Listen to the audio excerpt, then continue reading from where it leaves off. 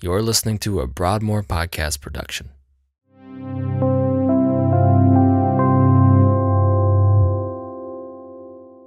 On Sunday, we continued our series in Philippians as Broadmoor's middle school pastor, Richard Denson, preached from chapter 3, verses 12 through 21. In our conversation today, we talk about how an overview of this passage illustrates the believer's journey with Christ from justification to sanctification and ultimately to glorification. Even still, most of our discussion today centers around the justification process, or our pursuit of Christ-likeness. We also hear a personal story from Richard about how God has redeemed something that happened in his own life that he's carried for 20 years in his coming to a point of laying that burden down even as recently as a few weeks ago. I think you'll be encouraged and blessed by today's podcast. Thanks for joining us. This is After the Message.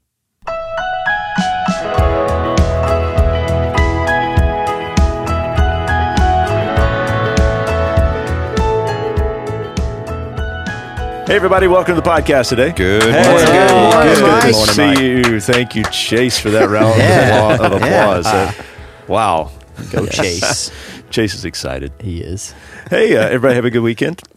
Yeah, very good. I think so. Yeah, I feel kind of absolutely. manly. I put up I fixed a fence. Like I had to tear it down, build a new one up. It's a very manly thing to do. It does. Yeah. Look at you, bro. I know. It may Like, fall, it may Which fall down manly before I get part home. did you do? Did you do the like holding the fence up while someone else? No, it was all me. All you. Oh, So you did held the it whole and thing. did it. New post, new Did you frame. Wow. dig the post holes? I actually had to Like- pull up a post, Yeah. Oh, okay. put a new one in, concrete it, do the frame, Wow. do the whole thing. Did you All just right. bear hug it and like squat down and lift it out? Is that how you pulled it up? No, I have better plans than that. It's not Okay. just brute strength. I know that surprises I you. just figured. Well, so Captain America. I mean, Pulled but it it was apart. only you. So, like, what other plan would you have? That's all I had. So I just had to like make little braces up and do the whole thing so I could get it square and do Look the at thing. you go. Man, that's Wow. awesome. And again, it may be on the ground by the time I get home today. That'd be But- There is a storm coming through tonight. I know. Yeah, that's right. I know. Wouldn't that be Test it terrible? out. A tree's going to fall right through it. All that work. No, don't speak that. Oh, no. Yeah. Well, it was. It was a good weekend. Great weather. Like, so it was a Yeah. good. It was It at was least good great. weather to get out and do a Yeah. fence. Yeah. That's right. So, well, good. Hey, so it's going to be a great podcast today.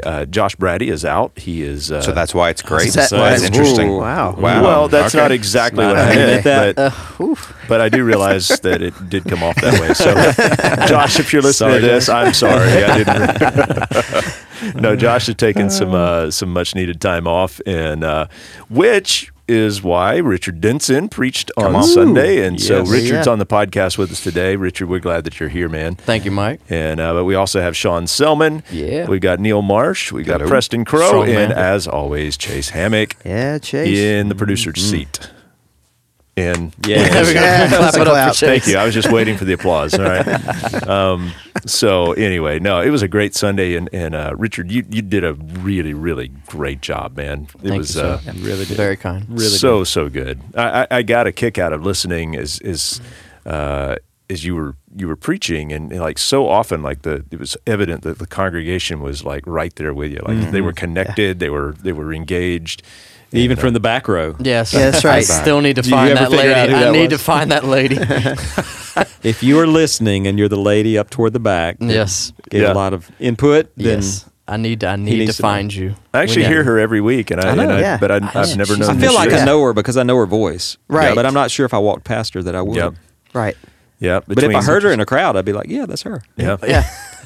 yeah. So between she and Marcus, know. it's Yeah. you feel really encouraged when you're up there. Absolutely. So, anyway, yeah. So great, man. It was a really great message, and appreciate the time and the preparation that you put into it. So, as we just get started in conversation, man. Before we get into anything too deep, so there is a burning question that Chase asked earlier, but I'm going to ask it for him right now. Okay. So, did you shave your beard in order to look less like Josh Brady when you preached? No, I did not. And But that makes sense. yeah, it does make sense. And I am very, if I'm being completely honest, I am very sad that I shaved my beard. I was talking to my wife one night, and I said, you know what, this thing's getting really, really long. And as I've gotten older, it's gotten more and more salt and Looks pepper. more like mine. Is that what you're saying? Yours looks amazing because it's predominantly one color. Yes, color- it is. Which is What great. color is Thank that, you for Richard? pointing What that color out. is that? Wisdom. That's what Wisdom. It's the color of The wisdom. color of wisdom. That's funny. The proverb says the wise man's glory is his gray hair. yeah, So yeah, I'm just yeah. saying. There you go. Good recovery. Yeah, I salvaged that one. But I said, yeah, babe, I think I might shave. She goes, well, go ahead. And so I did. And the second I sat there and took off part of it, I was like, this is a mistake. Like complete regret. But you're committed then. It's That's like, right. I have You're to all do it, in. and I have to do it now because I can't walk around with half my face shaved. Yeah, I mean, you could have shaved it down to the goatee, I guess, but Yeah. And but the funny thing is, my wife does not like the goatee. She does not. But the good thing for Richard is give him it like 3 days, and he'll be He's- right back where Yeah, he was. that's right. If Yeah. only the top of my head was his. That was- that's right. that's where the that. challenge lies. Exactly. Hey, this was funny talking about comparisons. There's a guy in our church that is also shaves his head, and he was like, I had a lady walk up to me today and go, hey, great job preaching. And he said, I was like, I didn't preach. Oh, It's- that's a gross stereotype. there you go. Sorry, but I mean, like, it was funny. Yeah, well, what's funny is that I still, to this day, as in Yeah. 2.5 years in, I still have people come up to me and say, "Hey, Josh, and then they look at me and they're like, "Okay, You're not never mind, you're not Josh." Yeah, I'm you're like, not Josh. I'm not Josh. Yeah. So Well, man, it's a compliment, but beard or no beard, it was great. And so we often ask Josh this question, and well, I guess everyone who preaches, but in your preparation as you were studying and getting ready to preach this message, like what was it like for you? Were there any things that challenged you, or? there was. I will say this: I had an amazing time preparing, in the sense of just I love teaching in general. I love being able to sit there and share God's word. There is a freedom in doing that, if that makes any sense. I don't know if that's the right word for it. But as I prepared, just you have this tension, because it was my first time preaching before this congregation, but also a crowd this size as well. Yeah. And there's always that thought of like, holy cow, there's 1,500 to 100 to 2,000 people looking at you, and you want to obviously do your best. One of my life verses, Colossians 3:23, whatever you do, work at it wholeheartedly for the Lord and not for men. But at the same time, you have that tension of like, okay, I want to do well, and you want to make sure that you are you're true to the Scripture. Yeah. But you also want to be very clear. But one of the things for me is I want to be very personal. I mean, I don't want to come across as someone who's like, okay, I am speaking down to you. I am speaking with you. Yeah. Like it's almost not like it's having a conversation, but almost like it's just like this. Yeah. Like I may be the one speaking, but we're together Yeah. here. We're Yeah. walking Right. together Yeah. here, and that was the biggest thing that I really wanted to relay. Yeah. And the feedback that people have given me since I was finished have been very encouraging. Yeah. So loving. So actually, there was one comment that was given that was very affirming, and it was actually those three things I just mentioned. Yeah. It was you were clear, you were true to the Scripture, and you were real. Yeah. And when this person sent me that message, it literally just, I was like, yes. That's what you wanted. That's exactly what I wanted, Yeah. So Well- that's kind of where we're at. Well, and I think too, from my perspective, man, mission accomplished. It was Yeah. was well done, well done. So, so you preached chapter 3 of Philippians, starting in verse 12 through verse 21, and so Sean, you made an interesting observation about this passage that I think it'd be good to start our discussion here, just about how this paints a really complete picture of our progression. Our spiritual progression over time, right? Yeah, Coming in Christ. to faith in Christ. Yeah, that's and right. then- And so there's three big words that oftentimes we maybe even get confused or jumbled up, and it's justification, sanctification, glorification, right? And it's just that whole idea of I'm being made right with God, right? That Christ has saved me, He's redeemed me. In essence, he's removed the the power of sin over my life, right? Or the penalty of sin over my life. So now I'm no longer under God's wrath. And then you have sanctification, which is the process of Christ removing the power of sin over your life, being controlled by the Spirit rather than the flesh. And then finally, glorification is the removal of the presence of sin forever and always, right? And let's go. The body is glorified and made perfect in that moment. And so you see that in 12, it talks about Christ Jesus has made me his own. Not based on anything I've done. It's all the work of Christ. It's all because of who he is.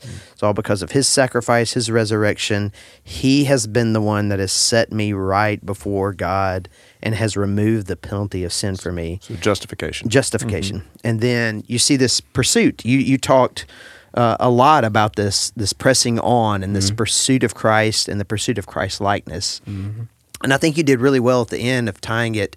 That's not just because of our works or our ability to do so, but it is literally through the work of the Holy Spirit in Christ. Exactly. And so Christ is bringing about this completion of work that he started in us, and knowing that while we live on this earth, that'll never be complete. And so that work that Christ is doing is sanctification, right?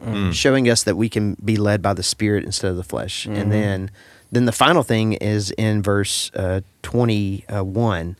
It is Christ who will transform our lowly bodies to be like his glorious body by the power that enables him even to subject all things to himself. Like so Christ's power will actually bring this work to completion, that we will be like Christ eventually, and be able to live without the presence of sin, the way God intended things to be. That's glorification. And so you see that full progression in this passage here. That's so good. Which is really good.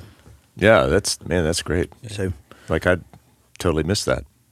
I mean, that's a great overview. Yeah. Really. It is. Yeah. And when you see it all in one passage, I think it helps us, because I think we tend to focus on one thing or another. Right. I think for me, at least growing up, there was a focus on justification. And then it seemed like there was a focus on glorification. And I'm even thinking back to like the hymns that we sang and things like that. A lot of those were that forward-looking, like one day it's all going to be great. Sanctification, though, is where we live. I mean, that's the chunk of our existence on this planet is the sanctification. The messy and yet middle. sometimes I don't know if we talk as much about that. That's right. That part of the process. Well, The messy middle. I like the messy middle, that which was, I think, a great statement. that too. middle of we're becoming who God has already claimed us to be. Yeah, that's it. Yeah. yeah. Which, so, as we're talking about that, the sanctification part, I think you used a lot of really great illustrations on Sunday that were really helpful, Richard. But one that you used it really came from verse 13 and 14, and you referenced the fact that it's kind of like this picture of running a race, and you talked about how in a race, you've got small victories and small losses throughout the course, but yet you have to keep your eyes on the end goal and the prize. And so, and you likened that to our spiritual journey as well, and our sanctification process. So, talk more about that. Like, yeah, it's one of those things that we, especially in our culture and how the world affects us, we always focus on, say, okay, and Neil has actually pointed this out in my own personal life as he has pastored me very well, is even in this process of getting this message ready, is keeping focused on all the small little things that Christ gives you, that small victories you do win. Because I remember whenever we were talking about post the sermon prep, I was focused on what I did wrong. I was focused on the fact, okay, I have to fix this, have to fix this, have to fix this, have to fix this. And he goes, but look at what you did right. Look at how God has helped you in this. And I think that is so vital for us, because we live in a culture that will always highlight what is wrong, highlight how you've messed up, highlight what you've done wrong. And for us as believers, we can get caught in that.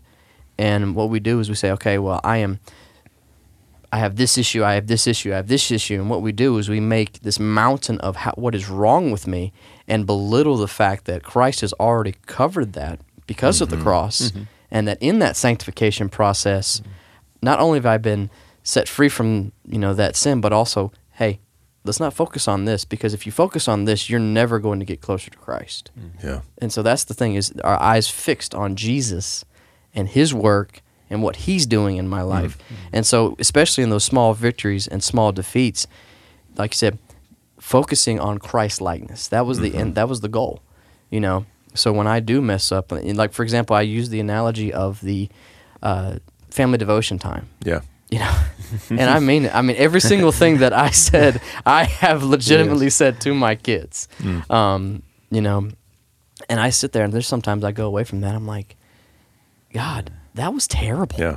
That accomplished nothing. I literally did nothing there except get mad at my kids. I mean, in our devotion time. Yep, exactly. Yeah, in our family devotion time. But then God said, "Are you being faithful?"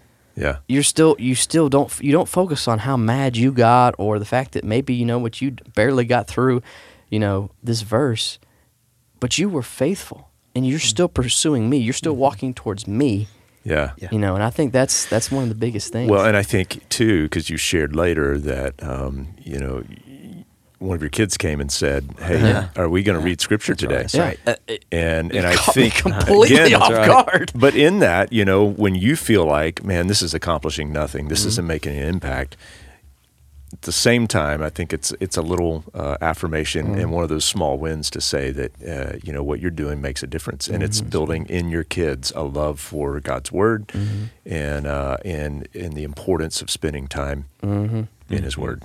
Oh yeah, and another little share thing about that was my daughter Serena. She came to me one night and confessed my sin. There are nights where sometimes I don't do a good job of being the spiritual leader and praying with my kids before we go to bed and this, that, and the other. And this is convicting to hear, but my daughter goes, "Daddy, we haven't prayed in 2 nights."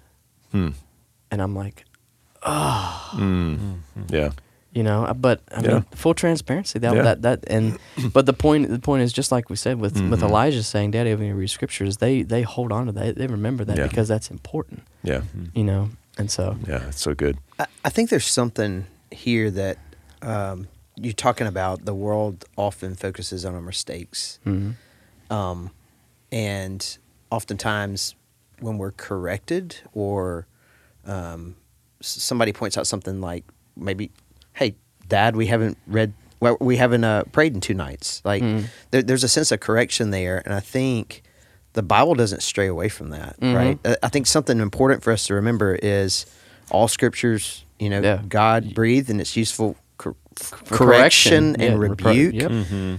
But here's the deal: the world will view our failures for our demise.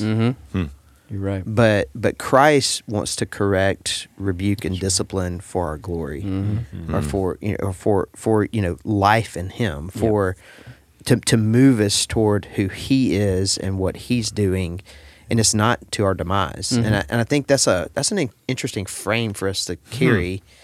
Is that oftentimes we feel conviction is not a good thing. And it is.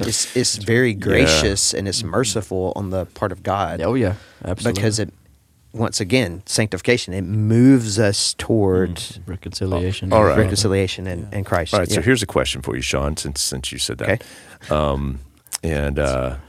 So, or anybody can answer, but so I hear that. So the Holy Spirit, convicts us, and that ought to be affirming to us that we have the Holy Spirit in us. That's a good thing, right? Right. Yet Scripture also says that the enemy is an accuser, and comes at you and points out. So it's not just culture that likes to focus in on the wrong things we've done, but the enemy. It's a tactic of the enemy, right? So how do we know the difference between the enemy's accusations and the Holy Spirit's conviction? Yeah, we were just having a conversation on this the other day. And I actually have some notes here that I'm looking at from that conversation. The Holy Spirit wants to convict, which will then exposes things, which leads to order and relationship. Right. The enemy will condemn us, leading to chaos, hiding, and isolation. Mm-hmm. So I think we can be aware That's of right. what is the result in our life as a follower of Christ. In response to this, is it a moment of conviction which leads to order and relationship and transparency exposure? Or do I find myself in chaos and isolation, hiding? That's right. And that is helpful to know how we're responding to something. Right. If we see that kind of fruit in it. Yeah, it's the Genesis 3 thing, Right. right? So Satan comes in. There's this moment that they failed and they hide. When God enters the picture, he's not going to look at them and say, "Hey, you were wrong." He actually asks, "What have you done?" Right? But it was to draw them out into Himself, right? In Genesis And so- 3, you see this beautiful picture of them stepping out of the bushes.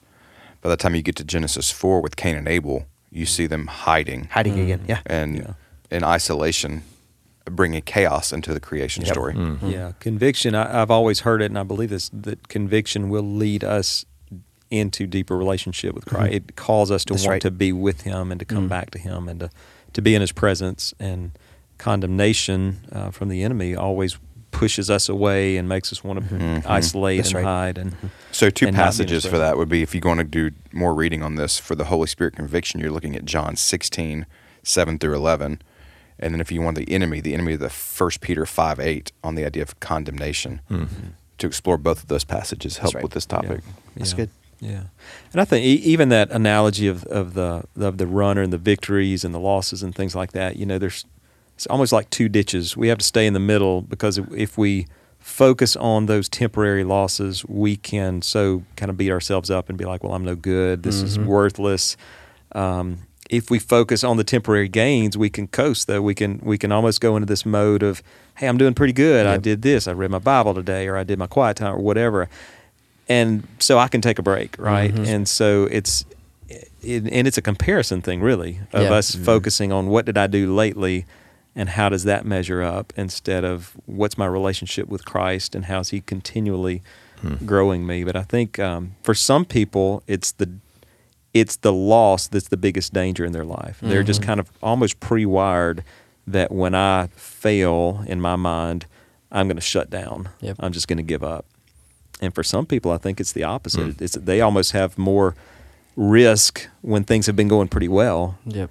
Because they're kind of predisposed to things are going pretty well. I don't have to. Yeah. Yeah. I don't have to guard it quite as much. I think that it goes in seasons, but I think the Big C Church, we may provide an anemic view of the disciples' journey, where we focus in on just justification and just glorification, Right.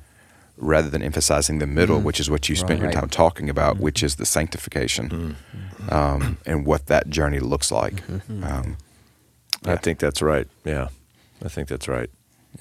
Hey, so I want us to talk for a moment about something in verse 14. So Paul says here that one thing I do, forgetting what lies behind and straining forward to what lies ahead, I press on toward the goal for the prize of the upward call of God in Christ Jesus. And so the question here is, what is the upward call that he speaks of here? Well, Dun, dun, dun. so when you looking to the pastor there. Hey, listen, we're all pastors here. The upward call that Paul's talking about is Christ likeness, because truthfully, that's something that is not, like we said yesterday, is that it's not natural. It's not something we are predisposed to do, and we won't do, because Romans 3 talks about the fact that no one seeks God, no one knows God, and so we're going away from God because we're dead, lost in our sins. And so when we do become justified because of the work of Christ, now we have a new life, a new hope, new purpose, which is Christ-likeness, and that's the upward call. Again, that's the race we're in now. Upward call, which is Christ, and then the finish line is to be with Christ in glory, glorified, absent from the presence of sin. And so we have that, and that is truthfully, I mean, and it's hard for us to comprehend that because of our fallen minds. Even in Christ, we still have our fallen minds, but us to sit there and say, perfectly with Jesus, like the complete absence of sin. Like, because we've talked about this many times as a staff, is how sin so deeply affects everything. Yeah. You know, it's not just the actions. I mean, it's our mind, our emotions, our reactions, how we handle situations, and the fact that even our thoughts about Jesus can be Tainted by sin. Thank you. Thank Yeah, you. that's right. Exactly. Yeah. You know. Yeah. Yeah. I think yes, Christ-likeness. And to me, like if I push that a little bit further, why Christ-likeness, right? And I think it goes back to what is the original call of God on humanity? And that's to reflect who he is, to be image bearers. And so you have Christ. The reason Christ likeness is important is in Christ we have God perfectly reflected, exampled, lived out in the flesh, right? Yep. And so this is Christ came not only to redeem us, but also he lived a life that showed us what does it look like for a man to truly submit himself to God and to glorify him in everything that he does. And so it harkens back to the beginning, right? To be Christ-like is to be a true, perfect image bearer. Yeah. And so I had this vision a while ago when we were talking about the whole race thing, you know, and the failures, the upward call of like, come on, like because of Christ, I've got you. Yeah. You've got this. Come on. So don't stay in your small victories. There's a bigger victory to be had. Don't wallow in your failures. Come out of that. Come toward me.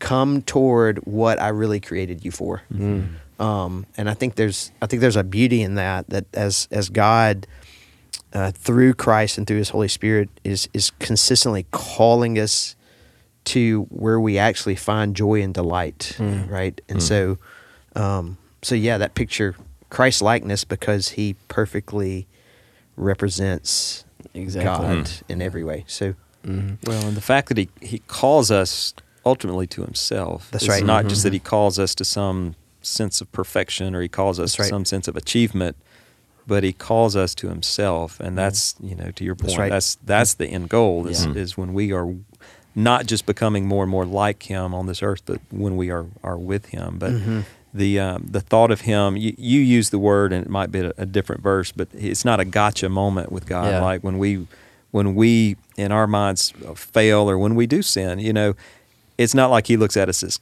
gotcha. But it's really more like, I've got you. Like he comes alongside of us and he says, Look at you, I have you. And it just made me, since we're on the race analogy, I just, I think back to these, you see them every now and then, these videos of somebody that stumbles in a race and then another runner, instead of just plowing ahead, will stop and pick them up and literally almost carry them to the finish line. And I just imagine Christ when we're in those moments just coming alongside of us and saying, hey, I got you. Let's keep going. Yeah, because like in that picture, the runner is not out of the race. That's right. After he falls. That's right. Because going back to the point of the fact of our small failures, we will again build that mountain of failure, and we think we're somehow out of the race now. Yeah. Like that God is going to sit there and look at us and say, "You done messed up too much," or that sin is too bad. And that's isn't it true? Like the call to be His witnesses wherever we go, right? That we share what our experiences. The very thing that is the most endearing and paints the biggest, most bold painting of the love of the Father is when we share our failures. And we share that not only the things that have happened to us, but the things that we have done. Yeah. And then to be reclaimed by the Father in those things and to be able to share those stories. That's the thing that is the stickiest, right? Or for testimony. That transparent. Yeah. That's the stuff, right? Yeah. There was a guy actually in our life group yesterday talking about a moment where he had really an altercation with someone at a checkout situation. The person had overcharged him, and he kind of got in his flesh in that moment, and then got out to the car and said God just convicted him, and he went back in. That's awesome. And went to the person that he had pretty much just had it out with and explained to them that, you know what, I am a Christian. And what you just saw there was not a good reflection of that, but I want you to understand that. And to me, it was a beautiful picture because it was not a hiding moment. It was not a, well, they deserved it moment. into that. And I don't know what happened in that cashier's life, Right. but to that person, for them to be able Yeah. to see the reality of it's not about this person being perfect. It's about this person understanding that they are alive in Christ, and everything they have goes back to what Christ has done. And so, And I think this sort of line of conversation really sets us up well for this next question. Because as we talk about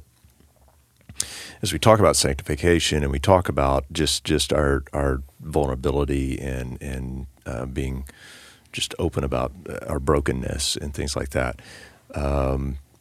Richard, one of the things you talked about on Sunday and you mentioned was our need. Sometimes there are things in our past that we've maybe pressed down, we buried, and our need to take those things and to lay them at the cross. And so I'd love for us to talk for a moment, like what does it actually mean? Because I think, Neil, you pointed out before we started recording this, that sometimes that's kind of a churchy jargon. We kind of talk about, hey, you need to lay that at the cross.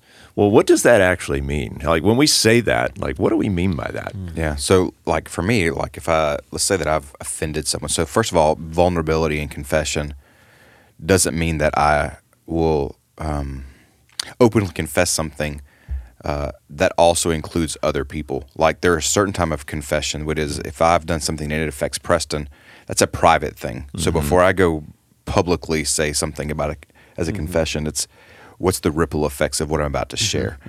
Then the concept of laying those things down or laying things down at the cross, I think it's a nice metaphor. It makes it for a really pretty painting or picture that we would like hang on a wall where someone's laying something down the cross. But practically, so going back to our initial frame that Sean provided, when we say laying something down at the cross, which Richard, you talked about, requires exposure to Jesus, is that an act of justification, of sanctification, or glorification? So unpack some of those, Sean, or anybody else, but Yes. is it all three? Is it, yes. I think it like this idea of I think the two that comes to mind first is justification, sanctification, in that to lay something at the cross is more than likely I've experienced conviction or a pressing of the Holy Spirit to say here's something that is I use just that's in the way of the work progressing, right? And so the work that Christ is wanting to do in our life, in that moment, I think the Holy Spirit leads us to let go of that, right? That our identity is no longer found in that, our security is no longer found in that, our comfort is no longer found in that. And so to release that is a process of sanctification. I think to lay it at the cross is a more of a I'm embracing the reality of the effect of Christ's work fully when it's that whole idea of I have been justified. I am in Christ. And so I think it's in the sanctification process when we have those moments of needing to let go or repent or confess something, it is the letting go and the realization that it has been covered through the work of Christ. Yeah. So, go ahead. Well, no, I was going to say, Richard, I was going to turn it over to you here in a second anyway, Okay. because you mentioned on Sunday, and I appreciate your vulnerability. I think this is one of the things that, your goal of connecting and being real, and this is one of the things that did that. You talked about just something that you, as recently as 3.5 weeks ago, laid at the cross, that you let go of. And you were vulnerable. You didn't get into details, and I'm not asking you to do that here. But apparently it's something that you've carried with you for a really long time. And so I think it would be maybe helpful just to hear from you. Like what changed? What brought you to that place where as recently as 3.5 weeks ago, you were able to let go of that and lay it down? Okay. Yes, and I would like to follow up what you said about that. So obviously, without giving detail on it, there was something that happened obviously a long time ago. It was over 20 years ago, and then something that happened to me that it was a very hard situation to swallow. And as I as I grew and as I continued to grow up and still had this, I'm going to use the analogy of a sack on my back that I always carried. Yeah. And so, like you said, identity, it kind of became something that I identified, like there's Richard, and Richard has this thing here that he's holding on to. And that is a part of Richard, but not in a healthy way. Yeah. Because there's a difference of us having a story that has horrible things in it that has formed our story but has been redeemed with Christ, but something else that we are holding on to that we have not let go of, that we honestly have become enslaved to, which I was. It was one of those things where in my mind, I knew that I was called to ministry. I knew that I was called to be a proclaimer of the gospel, to love on people, to minister to students, and and to love doing that. But also there was the thing where in the back of my mind, this would be brought up, and the power that this had over me in my mind and my emotions, which automatically, on the other hand, we have an enemy who's prowling around like a roaring lion, will sit there, and even for a moment where I sit there and I realize, okay, I don't need to worry about this. It's okay. It's almost like one of those sacks where you tighten it and then it pulls on you a little bit. Oh, okay, and then you retract it. But again, that goes to the fact of me trying to handle it instead of sitting there saying, Jesus, here it is. Being vulnerable with that and saying, you know what?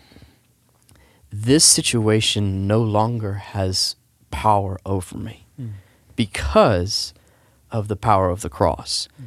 Because the reality is our sin, because of Jesus, holds no power over us. And again, the sanctification process of us becoming more like Christ, even things that have happened that, we would see as atrocious or horrible or something that's like, hey, you're disgusting because this happened to you or because you did this, that is not the gospel.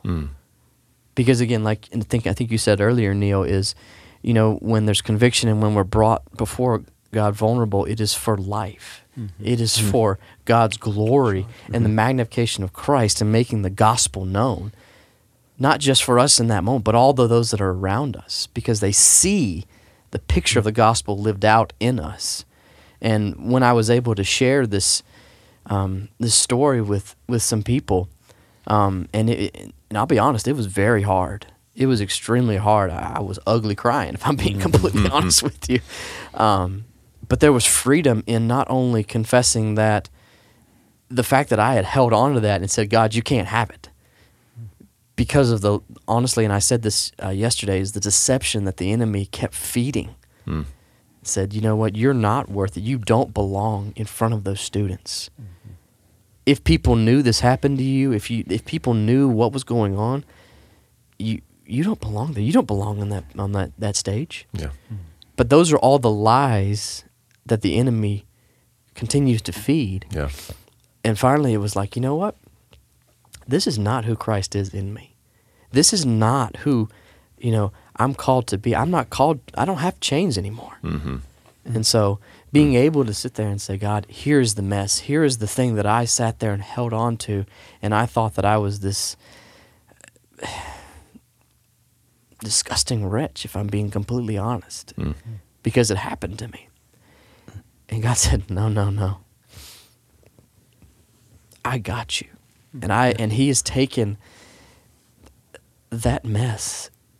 And even the day of me sharing that, I had another person who I know and I care about very well shared that my story is not unlike others.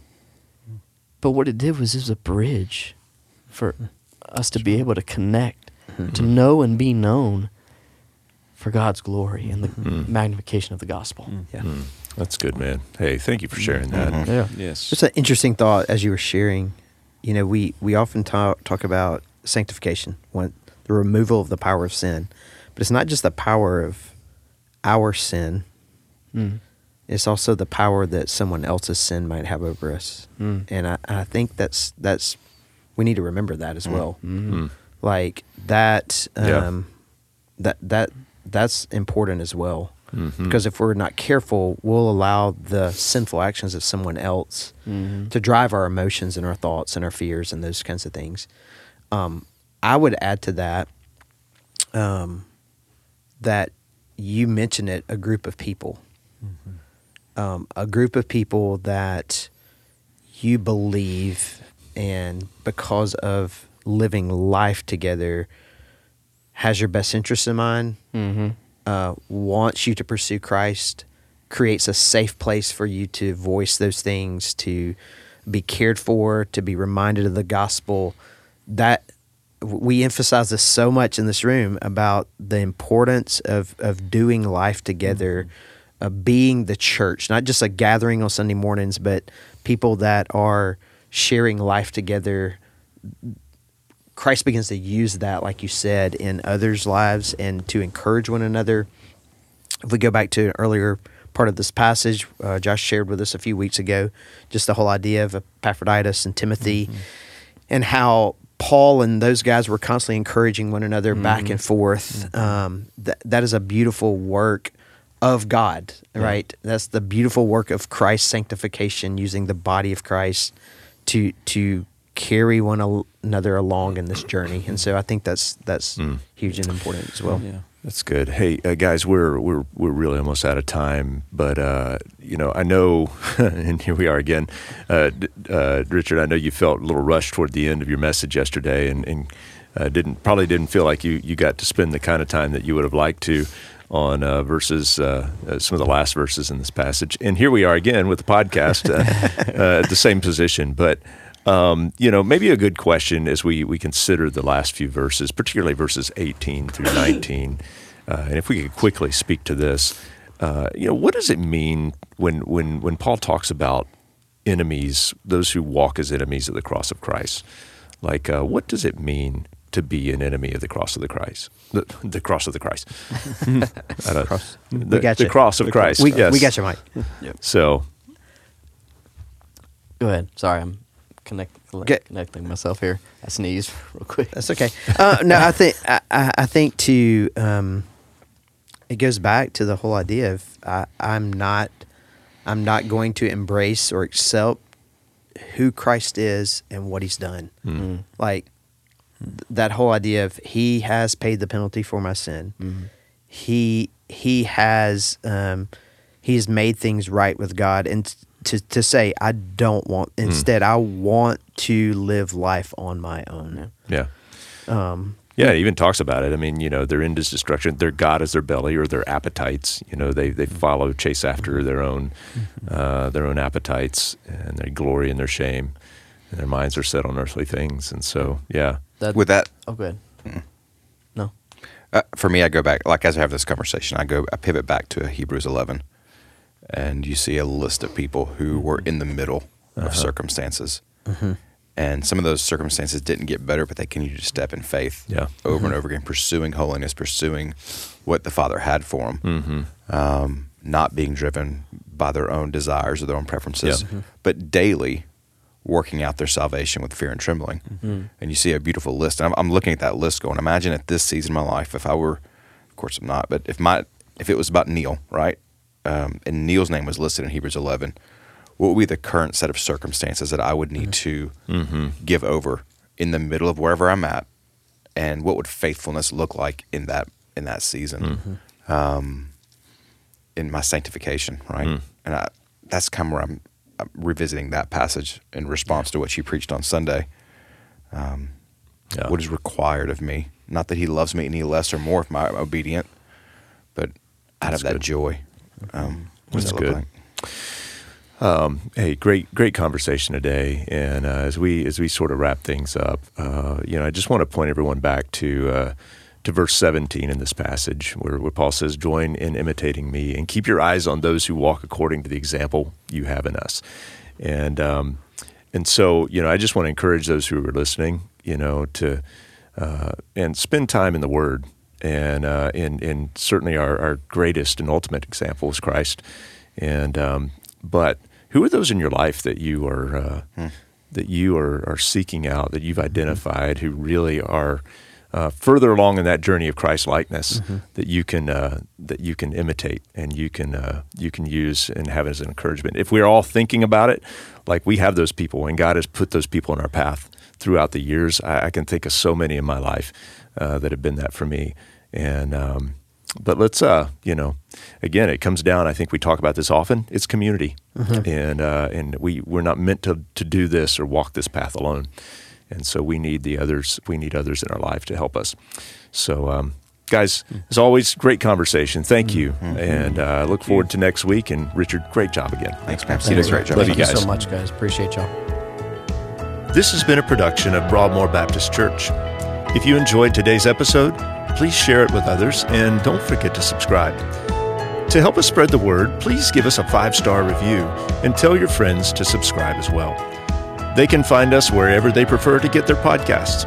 And if you'd like more information about Broadmoor, please visit our website at broadmoor.org or connect with us on your favorite social media platform where we're listed as @MyBroadmoor. Thanks for listening.